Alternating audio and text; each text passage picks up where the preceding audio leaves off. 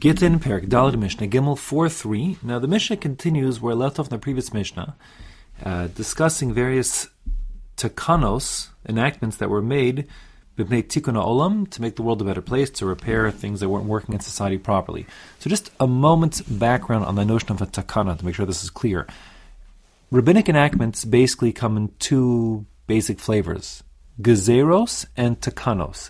A gezerah, which basically literally means something like a fence, is there to make a protective fence, if you will, around the doraisa mitzvahs, so that people shouldn't even come close to transgressing what the Torah prohibits. So those are like rabbinic extensions of the Torah, if you will. That's a gezerah. A takana, which means something like a repair, literally, is when it's not that the Torah isn't perfect, which it is, but that society isn't perfect and people aren't perfect, and therefore the rabbi sometimes saw fit to make adjustments in the way that halacha operates to take into consideration the shortcomings or otherwise, the shortcomings of society and people. And that being the case, since really the truth is that Torah Shem Tamima, the Torah is perfect, every time there's going to be a takana, it's going to necessarily be the case that there's, like, I'll call it unintended consequences, whereby you've made an adjustment that fixes for something, but there'll be some potentially negative ramifications elsewhere. Okay, that's the truth of all takanos, and that's sort of the nature of the mathematical nature of the beast. If it's a perfect system, when you start fiddling with it, of course, there are going to be now other imperfections.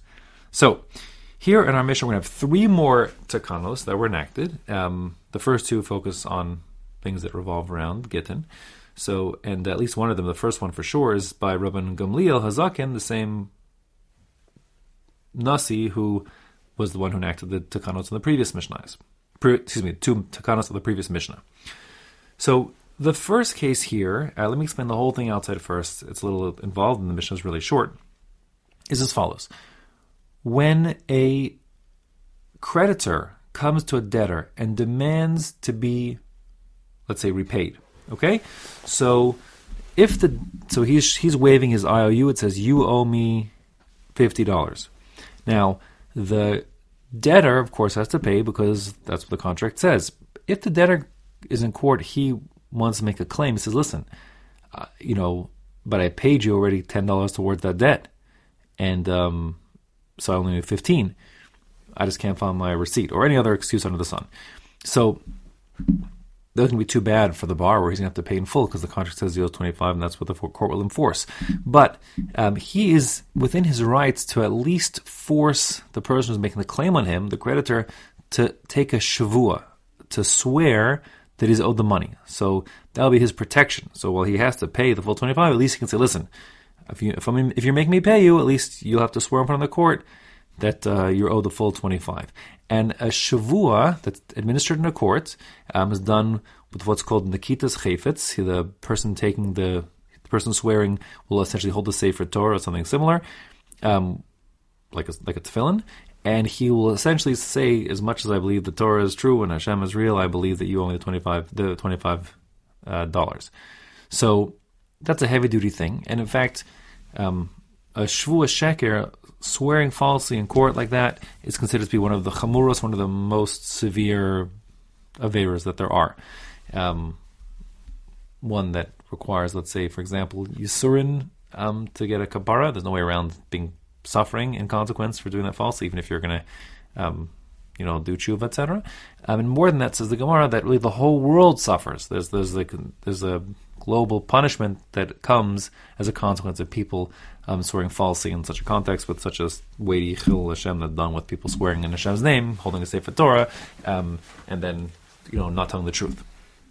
So that's how the setup is normally. Now, if a creditor, is claiming from the debtor who's his estate, so the debtor's now died, and his heirs are now the ones who are receiving the claim, so they also potentially could push back and say, listen, we don't know what happened to you and our father, but you're going to have to swear that we owe you the money because we don't know the facts.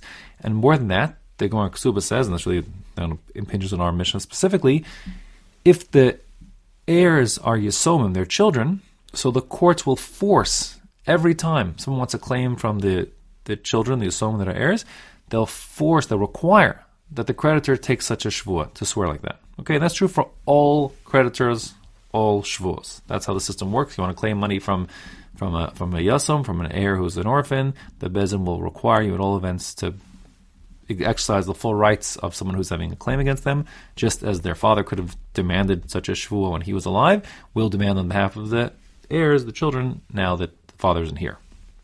Fine. So that's true across the board.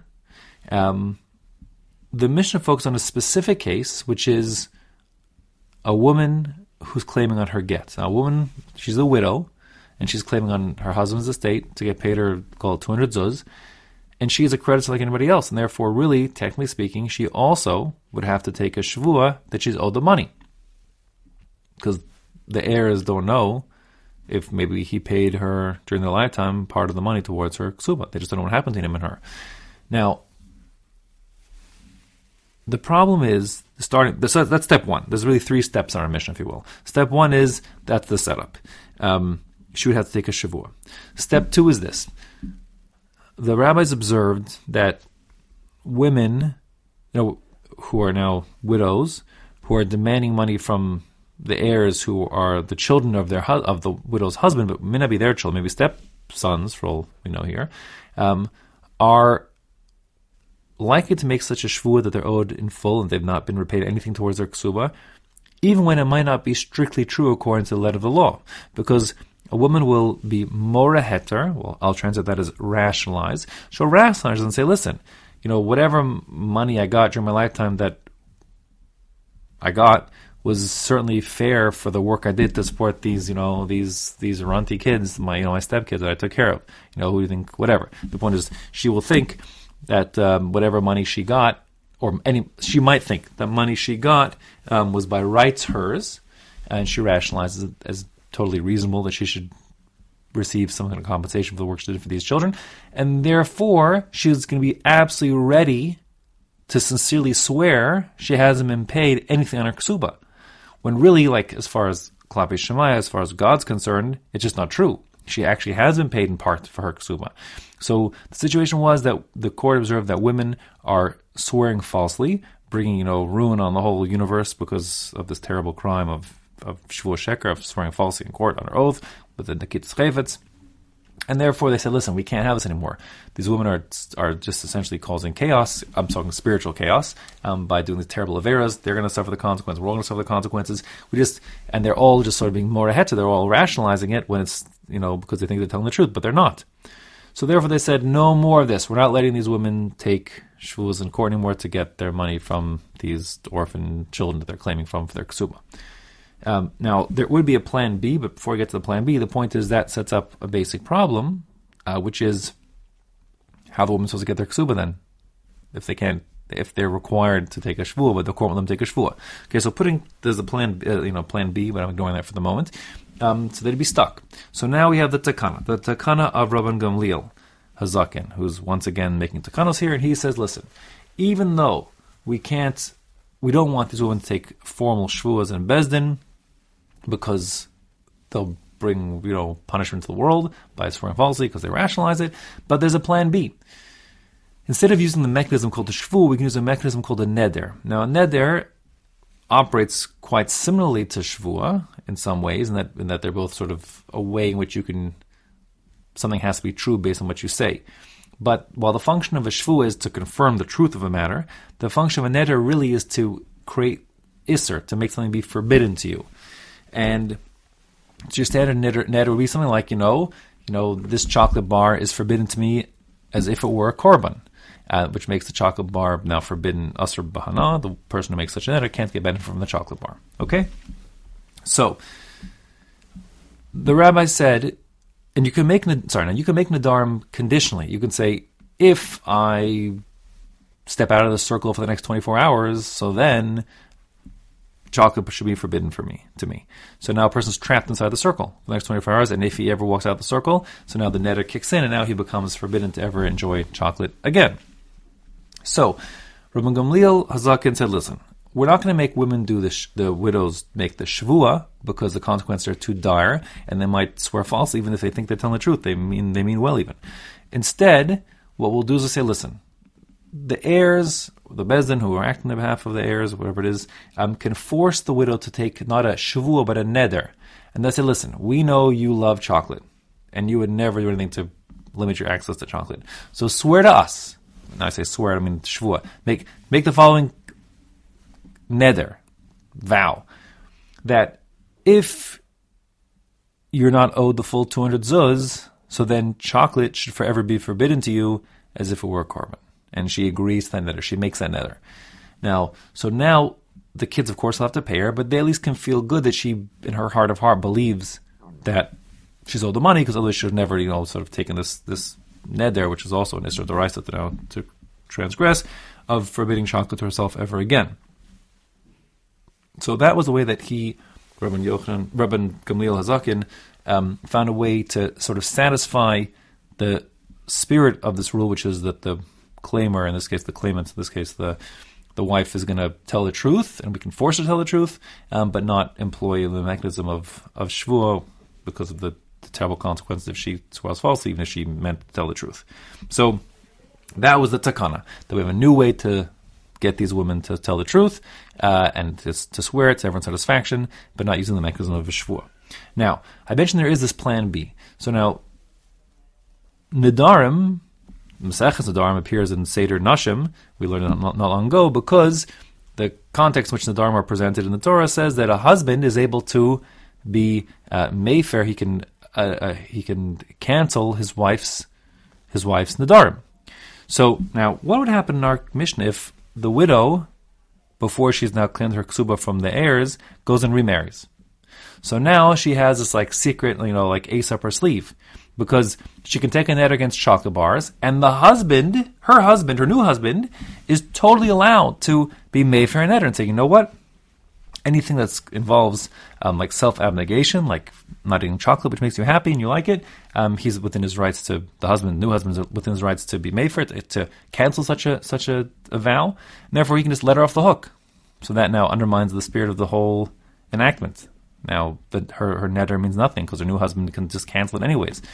So, in such a scenario, there's a plan B. And the plan B for a woman who has remarried really is the same plan B that existed even before the takana of Rabban Gamliel Hazaken, which is that while the heavy-duty shvuah inside the bezdin with Nikitas Chayfetz holding that Sefer Torah, the equivalent, carries a severe penalty, if you do a Shavua outside of Bezdin, there's no Nikitas Chayfetz. You're not holding the Sefer Torah, and the whole thing's the severity of the Shavua and the false swearing falsely is ratcheted down significantly. Let's just keep it simple, so to speak.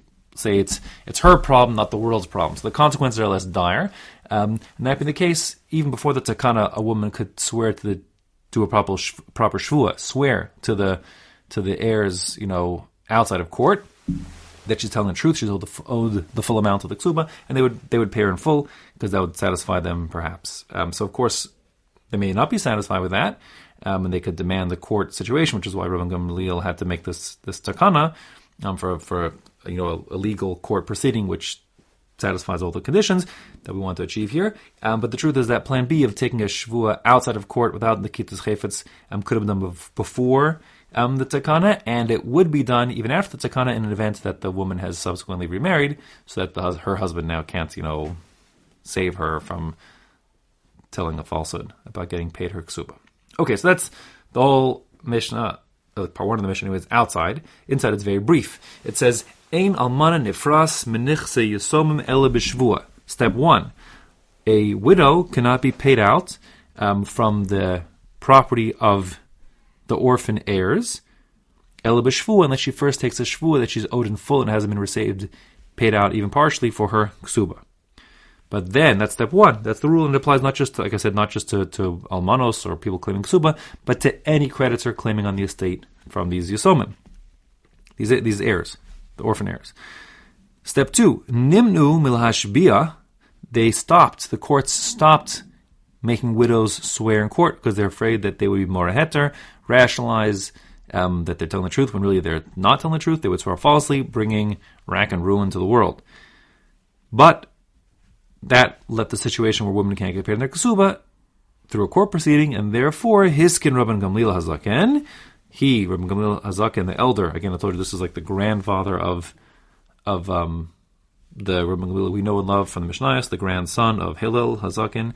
So he made this takana, shetehei noderes liyasom kol ma sheyirtzu, that instead of using a shvua, she would make a neder, she would be noderes, forswear whatever the yisomim choose, v'gova ksubasa, and then based on that neder, she'd be able to collect on her ksuba. Okay, that's part one of the Mishnah, and the main part of the Mishnah. Now, there's two other takanos mentioned in the Mishnah. It didn't say, by the way, the Mishnah didn't mention so far that was a takana, but the next sentence reads, Ha'edim chosmin al haget mipnei tikkun ha'olam. It says that witnesses sign on the get for the sake of tikkun ha'olam, to make the world a better place, to repair any, breaches in the common good. And that mipnei tikkun ha'olam refers back to the first part as well. Okay, so there's really a second takana here now. According to Rash, this takana that the witnesses sign on the get is also the same Rabban Gamliel Hazaken making another enactment. Tosfos doesn't like that. Tosfos understands this existed from earlier on. In any case, what is this enactment? So the simplest way to understand this Mishnah by far, that's how we're going to explain it, is the Mishnah is going like Rabbi Elazar. If you recall, there was a machlokas between Rabbi Meir and Rabbi Elazar. It's cropped up many, many times already in the Mishnayos, that according to Rabbi Meir, it's the signatures on the get themselves, the Eidei Chasima that are Karsi, signing the get by the witnesses is what effectuates this get to be the magic wand which can affect divorce. That's Rabbi Meir. Rabbi Elazar, and the halacha is, no, it's Eidei Masira Karsi, it's the witnesses observing the handing over of the get, which effects the divorce. But there's no need for people to sign anything, technically speaking.